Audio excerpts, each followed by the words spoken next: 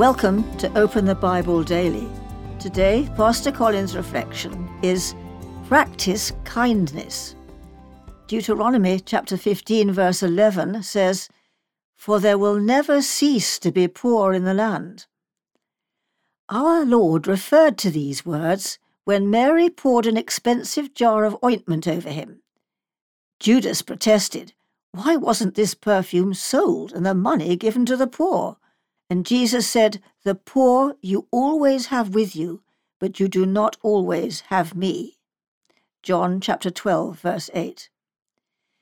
Some have misinterpreted these words to mean that since there is nothing we can do to solve the problem, we don't need to do anything. But it is important to read this in context. For there will never cease to be poor in the land.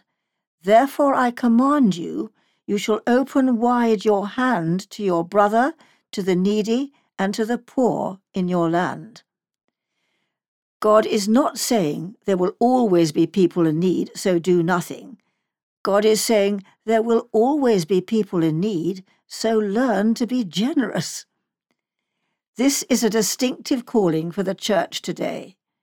Christ has released us from our debt to God that we had no means to repay, and His Spirit lives in His people.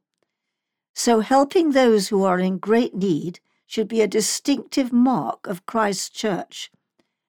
While kindness is to be shown to all, there is a special priority given to the family of God.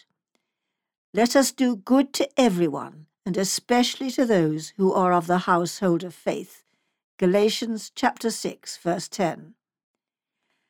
Think about a time in your life when someone in the body of Christ helped you and showed you a practical kindness. It is a wonderful thing to see the body of Christ in action. As God and others have shown kindness to you, so practice kindness to others.